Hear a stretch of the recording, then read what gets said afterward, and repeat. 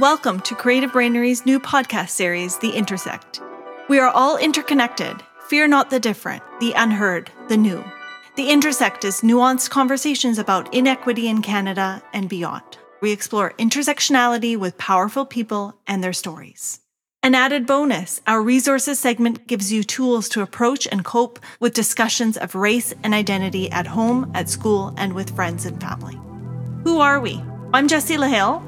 I'm Annie Ohana. So here we are, having conversations. This is The Intersect.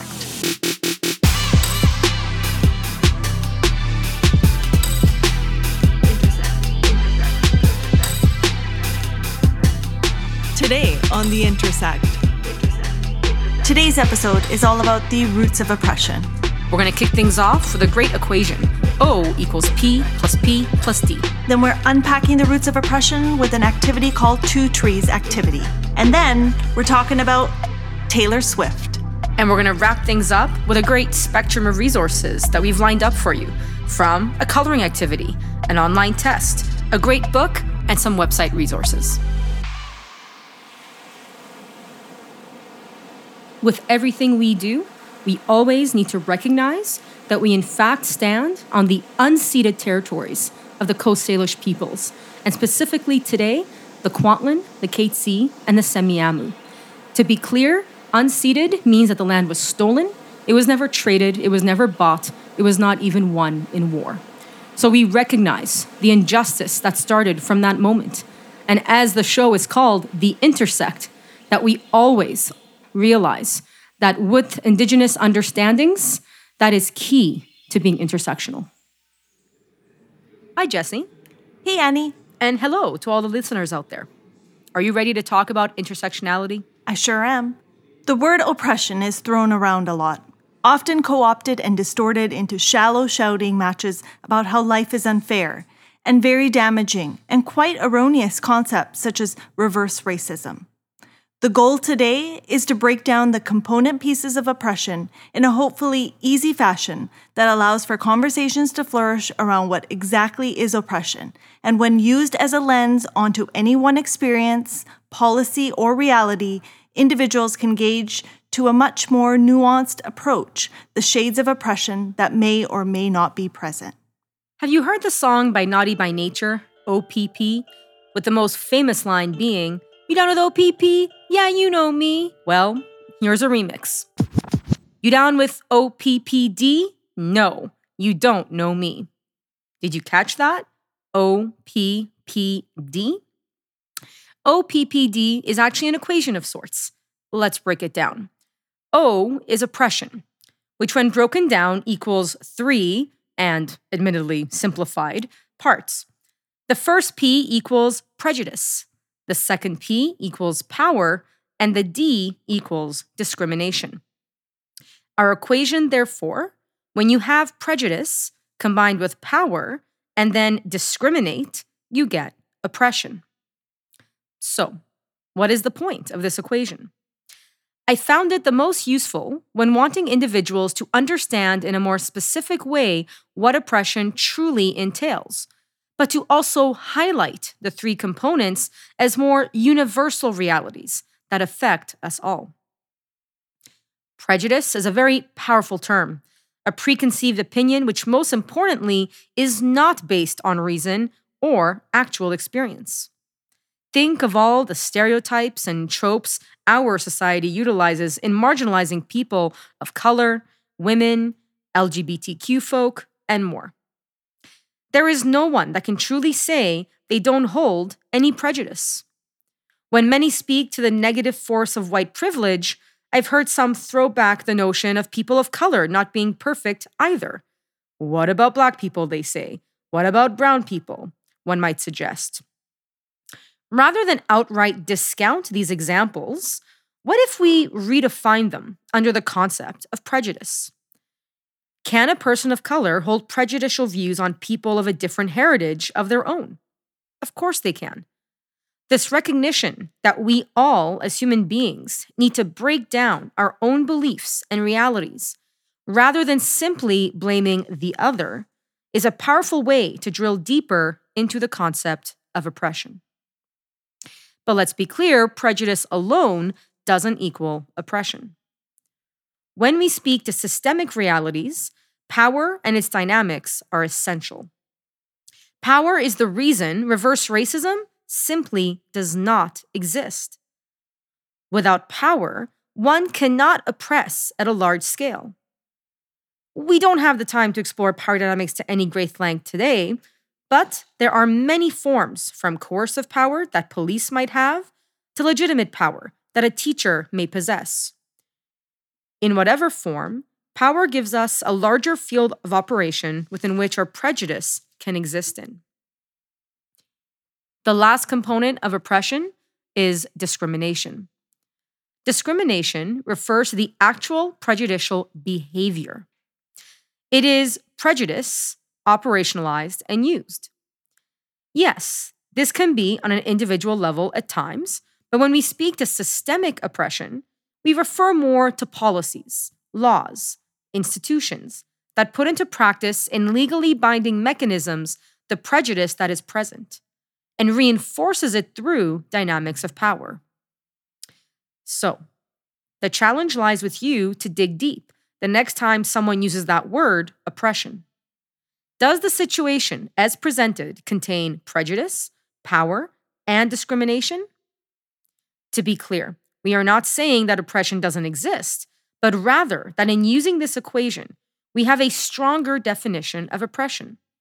And in reverse, that within the equation lies the solution. Social justice means true systemic change. If one can understand the roots of the oppression within the prejudicial concepts of race, for example, then we can work towards a new definition of different human beings that don't choose to live in restrictive negative boxes. If we see discriminatory policies, we can work towards the elimination of such discrimination through legal remedies. And when power is at play, an understanding of who, how, and why certain groups maintain power over others can be essential to the overthrowing of oppressive structures. Remember the song, "You Down with OPPD? No, you don't know me." You're listening to The Intersect. Oppression in its lived experience is terrifying, overwhelming, and trauma-inducing. I often wonder, how do I speak to traumatic experiences without overwhelming others to the point of becoming numb and shutting down? Realistically, I want to hear the reality of their experiences and then to be able to figure out how to take on this oppression. So, here's a great tool that Annie actually created. It's called the 2 trees activity. Imagine 2 trees, roots splayed out at the bottom, a strong trunk, and branches with leaves forming the canopy. And now take a topic. Let's take domestic violence, for example. We know that the statistics are damning when it comes to violence against women, that 1 in 3 women will face some sort of harassment or violence in their lifetime. How does one take such a statistic, that lived experience, and break it down? Simply speaking, the roots and soil represent the underlying beliefs of the society which feed the tree. Are women seen as equals? Is it a patriarchal society? What are the dress codes like? Do we have an extreme gender binary that holds strong stereotypes? From there, the roots and its beliefs grow the trunk, which represents practices. If the tree is growing based on a patriarchal system, what practices form? From gendercide to inequitable access, to objectification of women in the media, to the role of women in the home, these and more form the trunk of the tree. We finally find ourselves in the canopy. From the practices grow long-standing traditions, policies, and legal codes that govern our world. The reality is that change can come at this level, but be aware. Yes, we can pass gender equality policies. Yes, we can add women to the workforce. Yes, we can have gender-balanced cabinets. But as nature goes, does trimming the canopy solve the underlying deeply followed practices and beliefs? Do surface-level changes truly deal with the poisonous soil feeding the roots? The The purpose of the second tree, therefore, is to then break down what a world free of domestic violence might entail. What would we have to believe as a society? What practices and behaviors would we see in our community? And what would our legal processes and policies look like? Once again, a striking visual image forms, and with it, possible solutions that take us far beyond anything charitable and into the realm of justice. Confront, unsettle, disrupt, show up, speak out. So Annie, let's put OPPD into action using Taylor Swift. Let's talk about that recent case that she was involved in. Absolutely. And Taylor Swift maybe being the tip of the iceberg as we see it. So really, Taylor Swift, that whole incident and the aftermath of that incident until the very recent court case is a perfect example of sexism in action. So let's look at sexism as an oppressive structure, and let's break that down. And very much Taylor Swift being a celebrity has little to do with this, because actually it proves the point of how oppressive the structure is that even a celebrity, a white celebrity, a celebrity with money, a celebrity with many years of fame, can't escape the structure in itself. So let's start with the first P, prejudice. And to be clear, I know when I heard the Taylor Swift story, I could think of any number of friends, colleagues, myself that have been through similar experiences. And so therefore, to me, it's a very universal experience for all women to have to deal with this.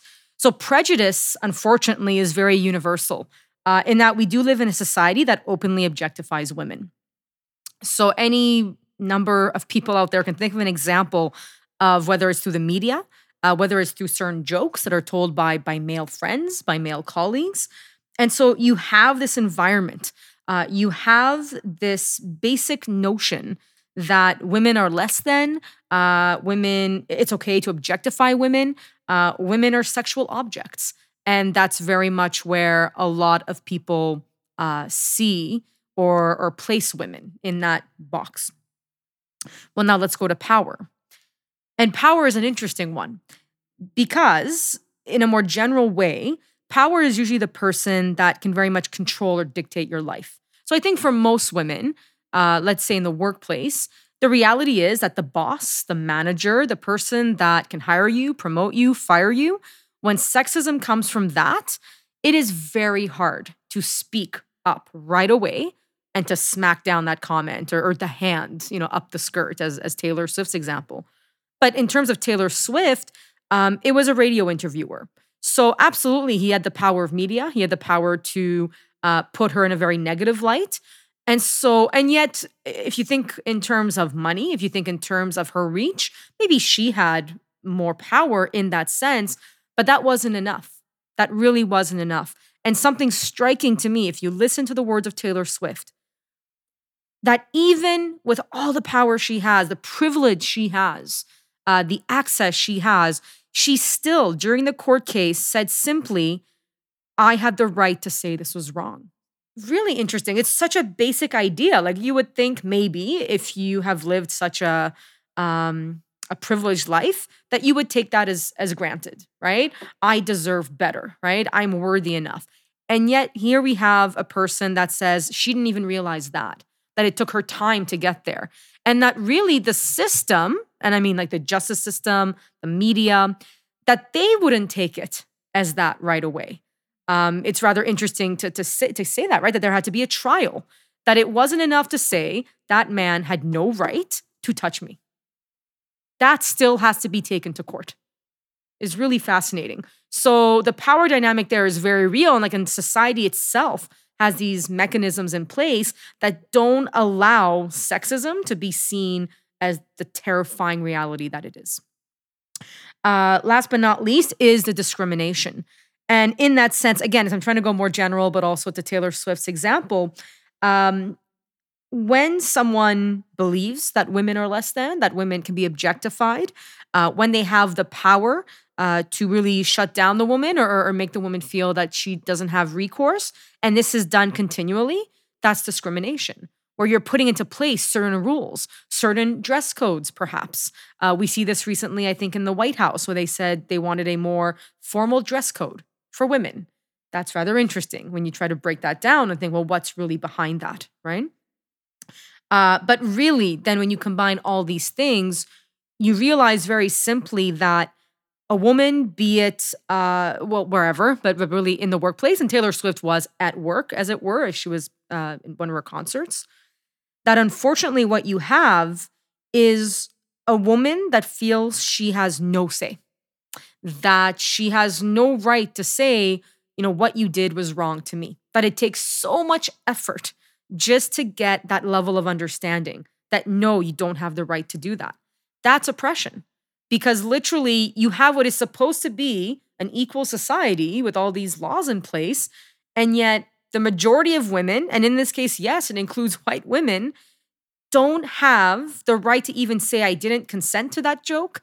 I didn't tell you could touch me there. Literally, that becomes a problem. You're causing a ruckus. You're too serious. Oh, come on, lighten up. Or that they're contemplating whether the photo was accurate or not. Absolutely. Yeah. So you literally have people, expending energy, time, and resources just trying to take away from Taylor Swift's story.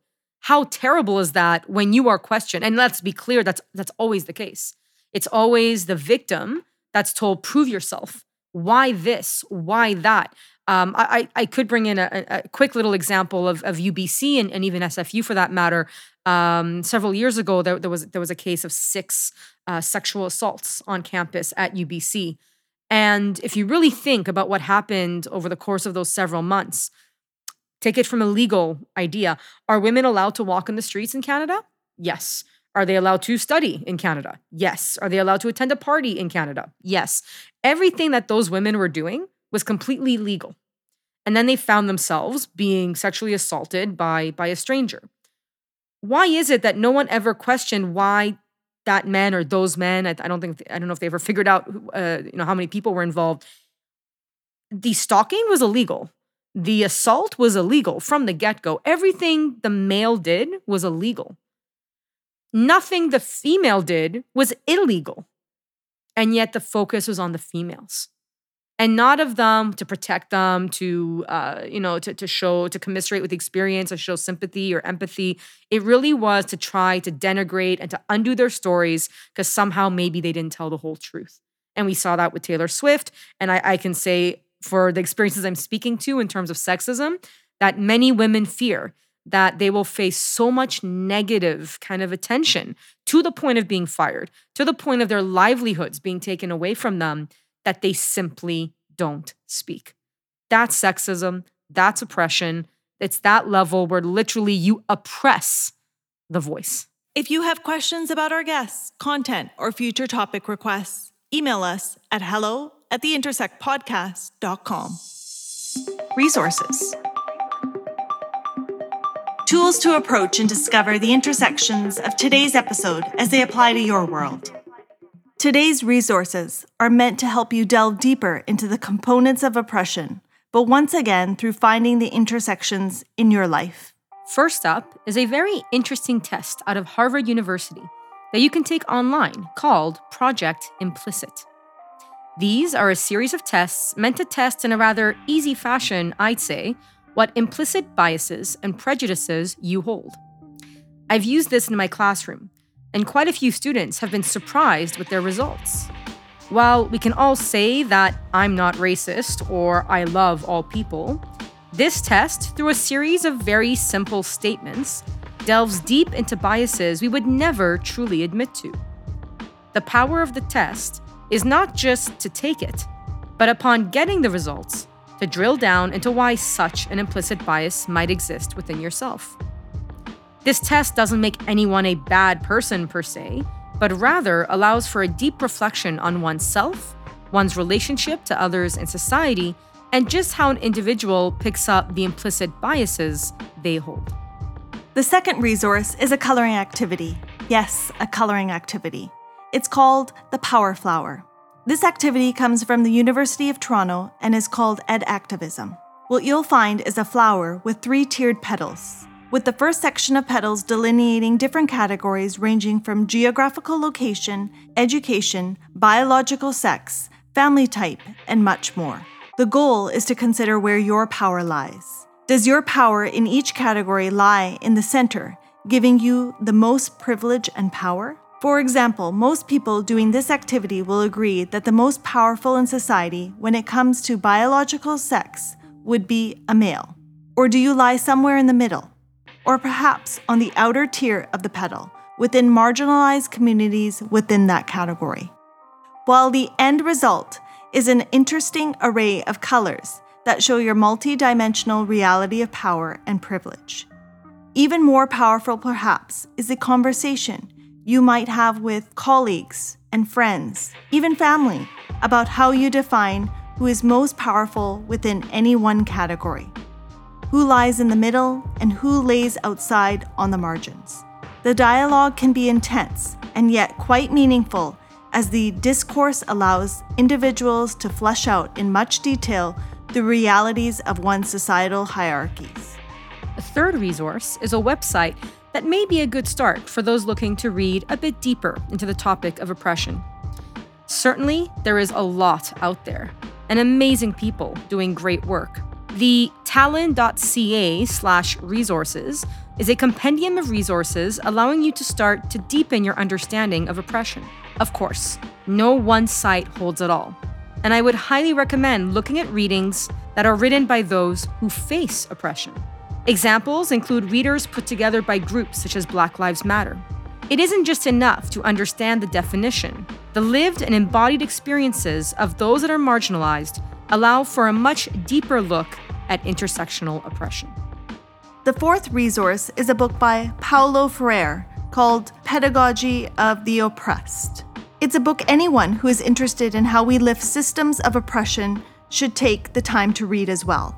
It's an empowering tome as it lays out the reality that knowledge already exists within the learner and that we don't have to bank knowledge into others. It also suggests ways to rehumanize both the oppressor and the oppressed. The idea that education must be liberatory in its approach is a much different understanding to the educational process and its role in society. The conversation is so much better when everyone has a voice.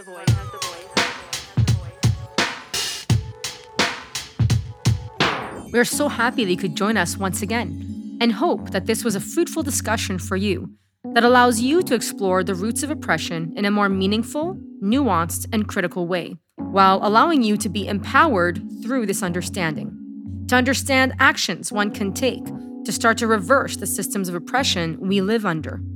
As always, this is just a drop in the ocean, and yet, any amount of understanding we can gain, the more intersectional our lens into the world can become. Confront, unsettle, disrupt, show up, speak out. You've been listening to The Intersect with Jessie LaHill and Annie Ohana. Love what you heard? If so, pass along our web address, theintersectpodcast.com, to your family, friends, and colleagues. Be sure to check out our archive section on our website for previous episodes. This has been a Creative Brainery production. Join us next time for another edition of The Intersect.